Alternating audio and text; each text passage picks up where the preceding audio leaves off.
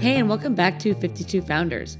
I'm your host, Chrissy Costa, and this week I'm joined by Gowri Rao, co-founder and chief product officer of CareerLark, a chatbot performance management platform. I was introduced to Gowri by her co-founder Ellen and really enjoyed learning more about her upbringing and discussing our mutual love of travel. CareerLark operates on top of the popular chat platform Slack, but has plans to expand to other platforms in the future. I'm so excited to see what's next for CareerLark and can't wait for you all to hear the interview.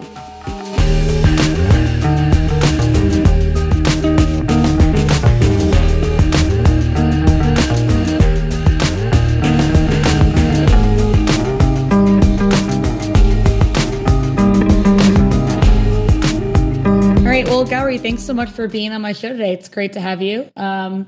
Always great to have another female founder on the show as well. My pleasure. It's great to be chatting with you. So can you start by telling us a little bit about CareerLark and what it does? Sure, absolutely. So CareerLark is a software platform that is designed to facilitate continuous feedback. So our goal is really that employees in the workplace should be getting feedback on a continuous, regular basis rather than just, once a year or at best, biannually when the review process rolls around. We really want the workplace to have a culture where giving and receiving feedback is something that happens all the time and is not something that becomes this big dreaded event once every year, 6 months, 3 months, whatever that might be. So what CareerLark does is it facilitates what we call microfeedback, which is snippets of really short feedback, maybe 1 or 2 sentences. And these bits of feedback are given all the time. So you can give microfeedback to your manager, to anyone you're working with. And similarly, you can request it 360 from everyone you're working with as well. Our first product is built on Slack. So we utilize the Slack platform that folks are already spending a ton of time on. So our goal is really that giving feedback should be quick and painless. We don't want you to have to spend a ton of time on it. And so I love that you're on top of Slack. I'm such a huge fan of the company, and my last 2 companies have used Slack. But I'm really curious, what was the decision to do Slack versus a standalone product, especially since then I'm assuming during your sales cycle, you have to convince companies not only to use CareerLark, but to use Slack as well if they're not already on it. Right. So our plan is obviously at some point we will be, not just on top of Slack. Slack was just a good starting point for us. And we built our first product on top of Slack, and we're not at the point where we're convincing companies to use Slack just to use us. We have a pretty big addressable market with the companies that are already very active Slack users. So that's our initial target. To be honest, we expected that we would have branched out from Slack already, but we've gotten so much traction on the Slack platform that we've decided for now that it makes sense to focus our efforts there. Yeah, and it's a great way to test product market fit, honestly, without having to deal with the back end. Exactly. So how did you guys come up with this idea? Yeah. So for me personally, I was at Twilio prior to starting CareerLark. And one of the things that I noticed during my time there was, the company was doing really, really well. It was pre-IPO and the company was definitely headed in the right direction. But still, there were a lot of really good folks that were leaving. And as I started talking to some of these folks, one common theme emerged, and nobody's ever going to say to you, oh, I left because I wasn't getting enough feedback. But they would say things like, I really wanted to grow my career, but I didn't really know how, or I didn't really feel like I knew how I was doing. I didn't know if people valued my work or if I should be doing things differently. And that was a really, really common theme. It seemed like people wanted a lot more guidance almost and mentorship, and they wanted to know how they were viewed, what they should be doing differently, and they just weren't getting that. So that kind of stuck in my mind as a problem that I wanted to solve. And then my co-founder, Ellen, she spent a lot of time at Google when they were going through a period of explosive growth. And she and her team kind of maintained this culture of quick and continuous feedback as the company grew. And that was something that she kind of helped spread within other parts of the organization that she touched as well. So we both had an interest in helping other companies implement that culture of continuous feedback. Yeah, I think that's so important, and that, employee engagement is becoming such a hot sector right now, in my opinion. But I think people have trouble communicating. I really want to grow my career and maybe I'm not aware of opportunities. You might actually have them, but you haven't been able to vocalize them to your manager or anything like that. Right. Definitely.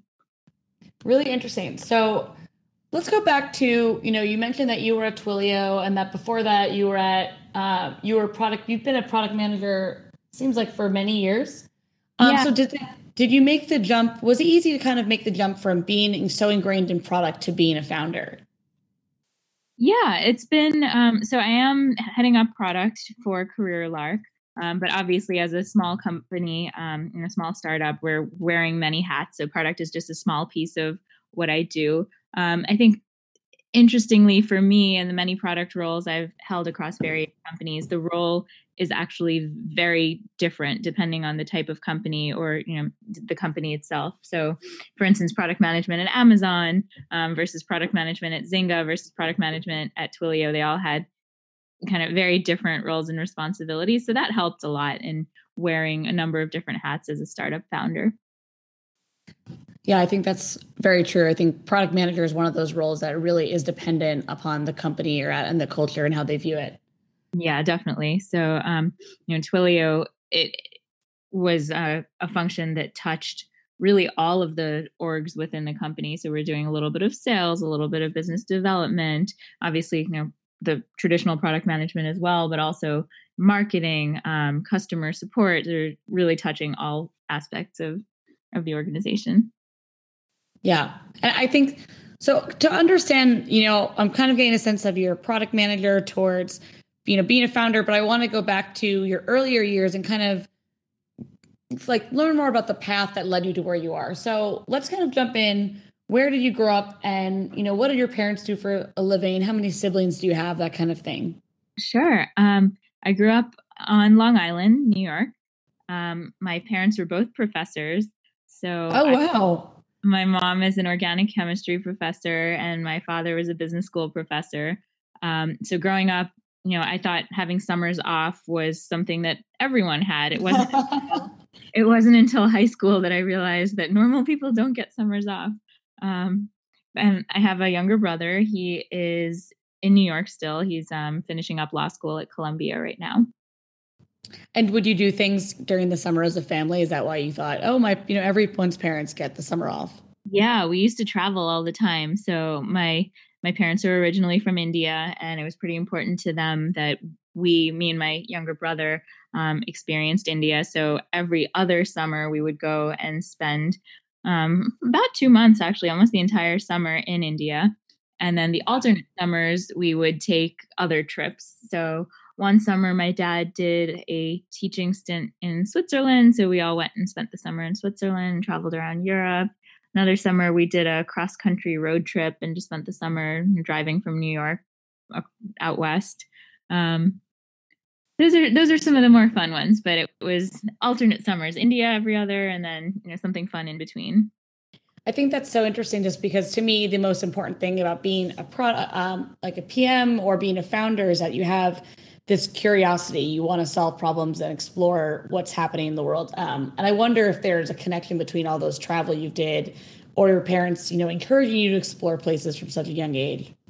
Yeah, it definitely instilled in me a hunger to explore and a curiosity for pretty much everything that stays with me to this day. I think travel is my favorite thing. I will jump at an opportunity to go pretty much anywhere. The more exotic, the better. Yeah, you're definitely after my own heart on that one. So what did you want to be when you grew up, when you were younger?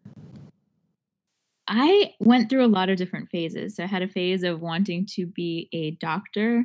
I wanted to be a rocket scientist. What else did I want to be? I never wanted to be any of the standard girly things like Princess Fairy. That was not my thing. I didn't even think those were careers when I was younger. I wanted to be a professor at some point, which I suppose is to be expected since both my parents were professors. Mm-hmm. So because they were professors, do you think that you always viewed education in a traditional sense? Like you knew you were going to go to college? On the rise right now, especially in the Valley, is people say you don't really need to go to college anymore for what types of jobs there are. So I'm curious, was that for you always just something like an assumed thing you were going to do? Yeah, I never even questioned, college. And even in fact, until recently, I always thought at some point I would get a PhD. Both my parents are professors. It seemed like the normal thing to do that everyone does. So some sort of graduate degree for sure was kind of always assumed. And so do you ever remember growing up if you had any leadership roles? Like what were the big things you used to do outside of school? Yeah, I was in quite a few clubs. I played tennis. I played a lot of music. I played the piano and the violin. The violin was a pretty time consuming one for me. I was in the all state orchestra in high school. So I spent a lot of time doing that. I did some Model UN as well.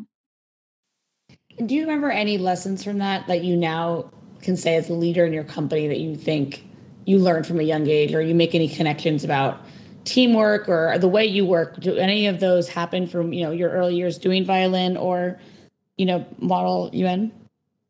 Yeah. So from the violin, I think the core lesson for me from the violin was, I think I was, I guess, less naturally good at the violin than at a lot of other things that I did. So just having to practice a lot and just work really hard at it was, I think, really fantastic for me, and kind of instilled this, just this dedication and kind of willingness to work hard at something that I didn't have from anything else in that same way. And also just playing in an orchestra is the epitome of really something that needs teamwork to really come together at the end. So that was also a really, really great experience, having to not just worry about what you're doing, but kind of listen for what everyone else is doing and play your part to fit into that larger whole. That was a really great experience to have. Yeah, I think that's a great metaphor, actually. You can definitely have a beautiful, violin solo, but the whole orchestra together is really breathtaking. Yeah, exactly. And so when did you first start thinking of entrepreneurship? So I always had in the back of my mind that was something that I wanted to do. This is what I wrote in my business school essays as well. But to be honest, I didn't really know exactly what it meant or what it would take to start my own company. So after business school, I worked as a product manager at Amazon. And Amazon's, pretty much as large a company as you're going to get. From Amazon, I moved down to San Francisco and worked at Zynga. And at the time, Zynga was in my head like a quote unquote startup. Coming from Amazon, obviously it is much smaller, but it was still, a multiple 1,000-person company by the time I joined.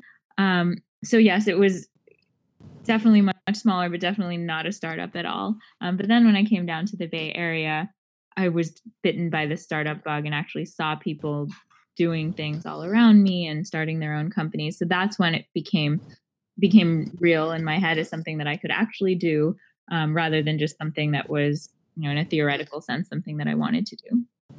So if you wrote your business school essay on entrepreneurship, did you think when you were in school it was going to be an immediate thing after graduation, or did you want to build those skills and have a foundation to go in? I never actually seriously thought about it while I was in school as something that I was going to do right away. So I definitely wanted to get some more experience. My pre-business school experience was in consulting, so I didn't actually have any direct operational experience at a company. It was all just kind of advisory stuff, making PowerPoints full of recommendations that may or may not later be implemented, kind of thing. So I wanted to get a little bit more hands-on experience first. And so when you were thinking about this, how did you end up meeting Ellen, or any of, do you have a third co-founder as well? We do, yes. Yeah. How did you guys end up meeting, and what were you looking for in this partnership? It's such a delicate balance and one that usually makes or breaks companies. Yeah. So Ellen and I met, actually, my husband Abhinav was business school classmates with Ellen at Harvard. They were there together. So I'd known Ellen for some time. And we had actually talked about doing something together previously around the time when I started working at Twilio.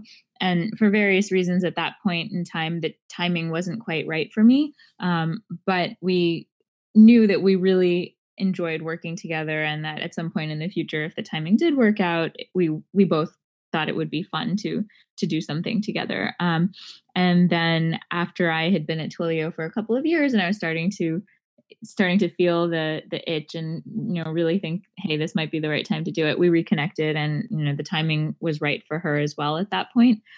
So that was an easy choice for us. As far as our third co-founder, we had actually another third person who joined us as a co-founder. He was a friend of a friend. And he was with us for, I guess, almost a year, but unfortunately he's from Malaysia, and his father had some serious health problems, so he had to move back.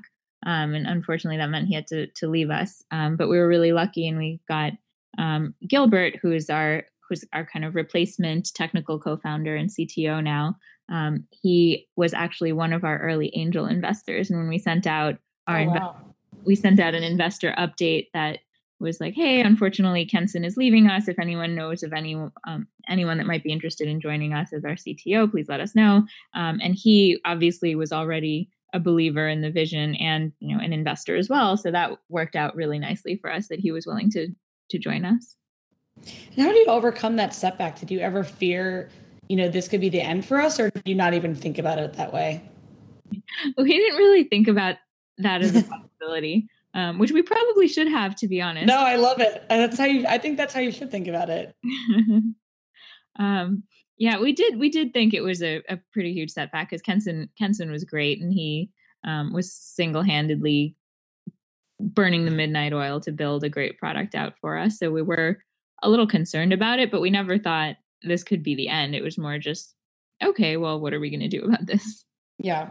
And I honestly love the way, hearing you talk about that you and Ellen wanted to start a company together, because I think there's two camps. One is where you have an idea, and the other is where you kind of know one day it'd be great if we could do something together, and then you wait for that opportunity. So I think perhaps in the latter situation, you're less worried about your ability to work together, because you've either done it before, or you've known each other for many years. And I think it's actually easier to say, I really love our relationship. Let's define things early on and make sure that we work really well together, versus meeting someone right away, but having this great idea, but also not being sure how you're going to work with your co-founder. Right. Yeah, completely agree. So what was the tipping point for you guys? What was the moment where you said, like, I think we need to leave and we have to really give this a shot? So I was actually working on this part-time for the last couple of months that I was at Twilio. Ellen was doing it full-time.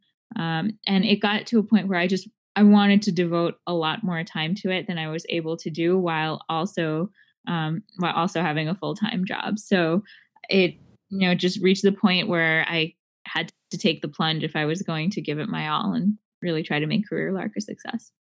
Given that your parents come from such a different background, and I know, again, we're all adults, you do what you want, but still, at least for me, I always use my parents as a sounding board, and sometimes they don't understand my career at all. So I'm curious, how did you explain to them maybe the opportunity, or were they risk averse, or did they kind of tell you to jump in and go for it?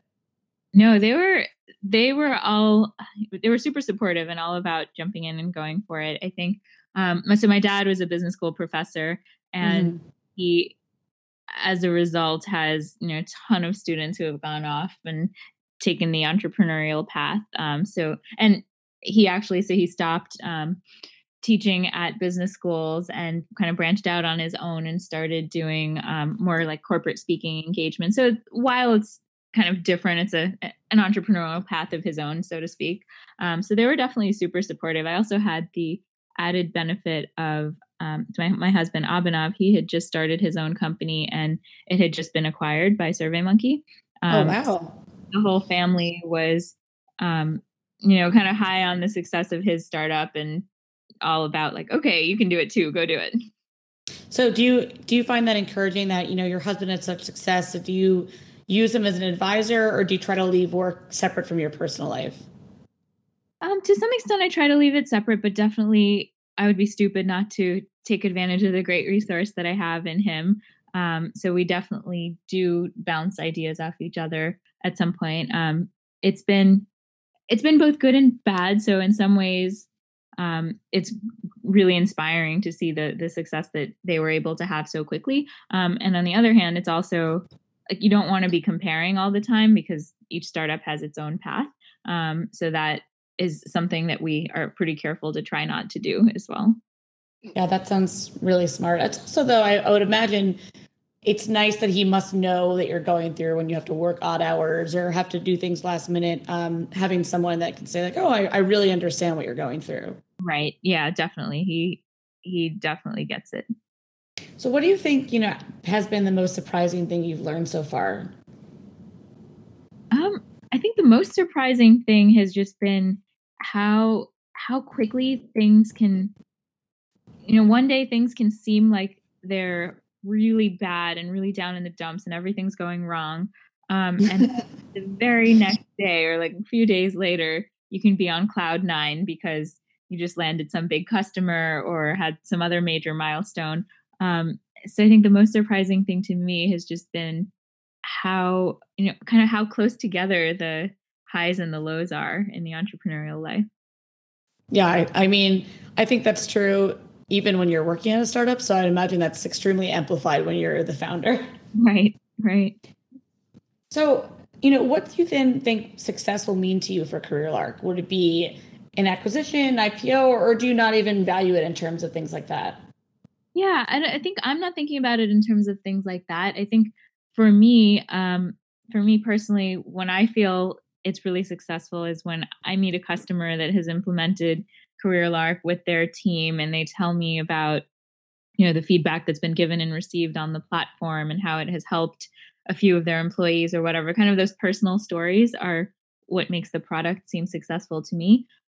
Obviously, landing larger larger companies as customers or various revenue targets, whatever, are also different measures of success. But the thing that keeps me excited about it is really just the people that we're actually helping with the product. Yeah, definitely. I always find talking to customers was one of the most rewarding aspects of all my jobs so far. Right. Yeah, there's nothing quite like it. Especially when you discover something that you didn't even think of. Oh, I didn't think we would use our product that way. Yeah. So I guess then, what do you think the most important quality it is to have to succeed as a founder? I think not letting anything get you down is probably the biggest one. So it's so easy to get discouraged and just to give up because it seems like even in the early stages you're ideating and there are very few things that nobody is doing. So you come up with an idea and you say, "Oh, well, this company is doing something similar," or there's just so Mhm. many things out there that can discourage you each step of the way. And you have to not care about any of that and say, "You know what? I'm gonna do it anyway, and I'm gonna do it better. I'm gonna do it faster, whatever it is." And basically just keep going at it. That tenacity. Do you think you've always had that quality or that confidence, or it comes with kind of experience over time as well? I think it comes with experience over time as well. And I think with that specifically, I think having a good co-founder is really important because when you're about to give up or you're at your low, if your co-founder can kind of you can kind of pull each other up during those times, it's really helpful. Yeah, that's a really good point. I rarely find people actually anymore to start a company by themselves. And I Mhm. think when you look at accelerators, I know you guys joined Upselleprise, but it's interesting because you look at them. A lot of I think Y Combinator, for example, says we really really want to have co-founders and not a single founder for that reason. It's just such an emotional toll. Yeah, exactly. And you're spending all of this time working on your company as your baby, and if you're by yourself, it's just a very, very lonely existence. Definitely. Um, all right, so I'm going to end with some fun questions. So I love to hear this from founders specifically. What other startups are you just a big advocate for? Do you find really compelling that you find yourself being, telling people, "Oh my God, you have to use this"? Well, one that I just recently started using that I'm a huge fan of right now is Purple Carrot. Not sure. Are you familiar with Purple Carrot? No. It is basically a vegan Blue Apron. So it's super sustainable. All their packaging materials are recyclable or compostable, and all the ingredients are supposedly locally sourced. And I love the recipes, and I just love their mission. So I've recommended it to several friends lately. Just to get the bonus, though, right? I'm sure they have a referral bonus. They do. That's so interesting. I'm definitely a meat eater, but this looks really great. The photos look delicious. Yeah, it's been. I've been surprised actually. So I Instagrammed a few of my Purple Carrot photos, and I had friends that are definitely meat eaters as well. We're like, hey, I want to try this, and I wasn't even going to try to recommend it to them, but so that was kind of nice. And so I would love to know also about what your favorite book is, either, someone in business or your personal life, one that really resonates with you. Oh, that's a very good question. Let's see. So I just finished reading The Watchmaker of Filigree Street, which is fiction, kind of almost like fantasy sci-fi. And I really, really enjoyed that. That was a recommendation from my brother. I probably wouldn't put it in the, my favorite book of all time category, but just an enjoyable read. No, I like that because I find that I read a lot of novels because if I'm reading them in school, I should be reading probably for class. So, and sometimes, I think after working all day for you, it's kind of nice to delve into a story. Right. Exactly. As far as nonfiction, I think the one that I enjoyed the most lately is Daniel Kahneman's Thinking Fast and Slow. Mm-hmm. Yeah. I just thought that a lot. Yeah, I just thought that was really interesting. All right. And finally, if you could interview one founder, who would you want to interview and why? I think I might interview Jeff Bezos. Did you ever get to meet him at Amazon? I heard him a couple of times, but never met him personally. I think especially lately, it just seems like Amazon is getting into literally everything from home services to music to, producing their own shows to literally everything that I buy for my home. So I think it would be interesting to sit down with him and kind of talk through how he built that company. I agree. I'm always so curious about him to say, when you were starting out, did you ever have the foresight to think where you would be now? When you're first taking over just books and publishing and then going on to literally everything. Right. The everything store. Yeah. Yeah. All right. Well, Gary, thank you so much for being on my show. It's been a pleasure talking to you. My pleasure. Thanks for having me.